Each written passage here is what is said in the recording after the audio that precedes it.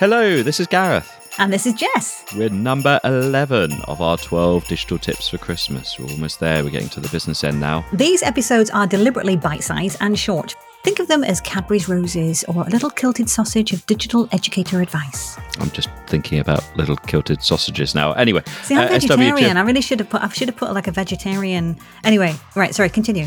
At SWGFL, we say that we're all about supporting teachers and educators to help children and young people, but we all know that parents and carers particularly have such a massive part to play when it comes to both keeping those children safe online, but also helping them explore, grow and learn.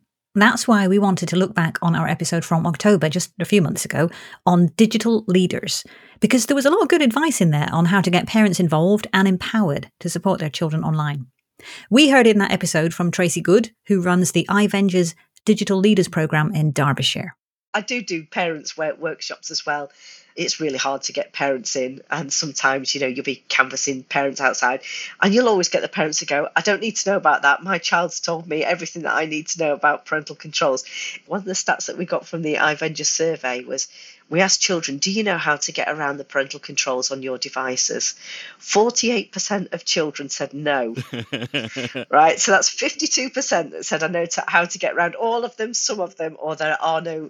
And so we've done loads of follow-up work, obviously, on the back of this. We've gone into schools. How are you getting around it? Oh, well, I just add my fingerprint as one that can open the device, and then I can override all the controls, or the passcode is the same number as, it's usually my mum's credit card. So children know how to bypass all this stuff. And it's like, and parents, you tell parents that and they go, oh, well, I never knew that. And it's like, See, 100%. I think my mum's way to get around it was just turn the Wi-Fi off. And then my brother was just like, just turn it back on. Yeah. Like, it's easy.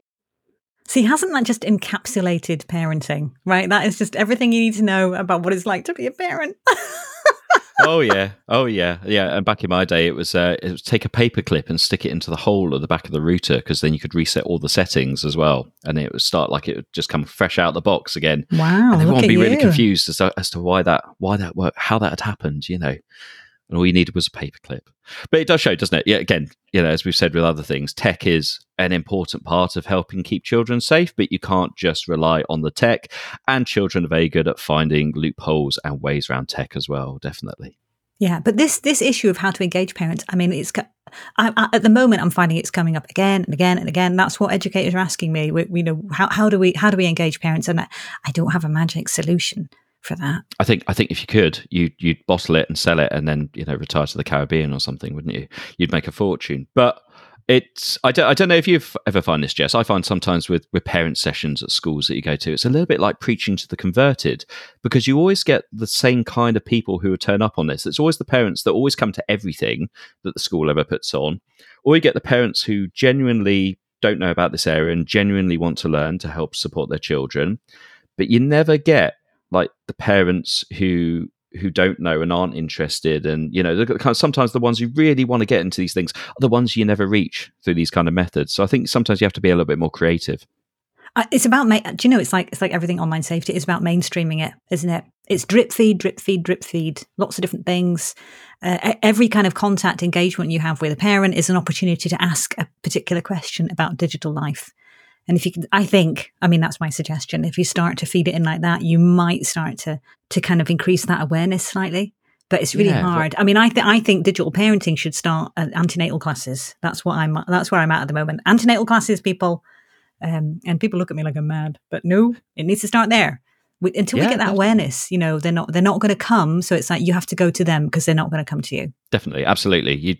You need to normalize the conversation so it feels normal. It even feels mundane to talk about this stuff, because it is just so normal and ingrained and you're doing it all the time. And definitely, totally agree. You need to go where they are rather than trying to bring them to you, because you'll only ever get, part of the audience that way. So yeah, absolutely. And there's loads of stuff that can help you do that as well. So for example, every Safer Internet Day, as part of the UK Safer Internet Centre, we produce advice and information on how families can get involved in the day. And there's loads of details on that for every Safer Internet Day every year. And you can find that in the Safer Internet Day section on the UK Safer Internet Centre website. That was tip number 11, wasn't it? Wow, yeah, we're almost there. Almost finished. One more tip to go. We do hope you join us for that very soon.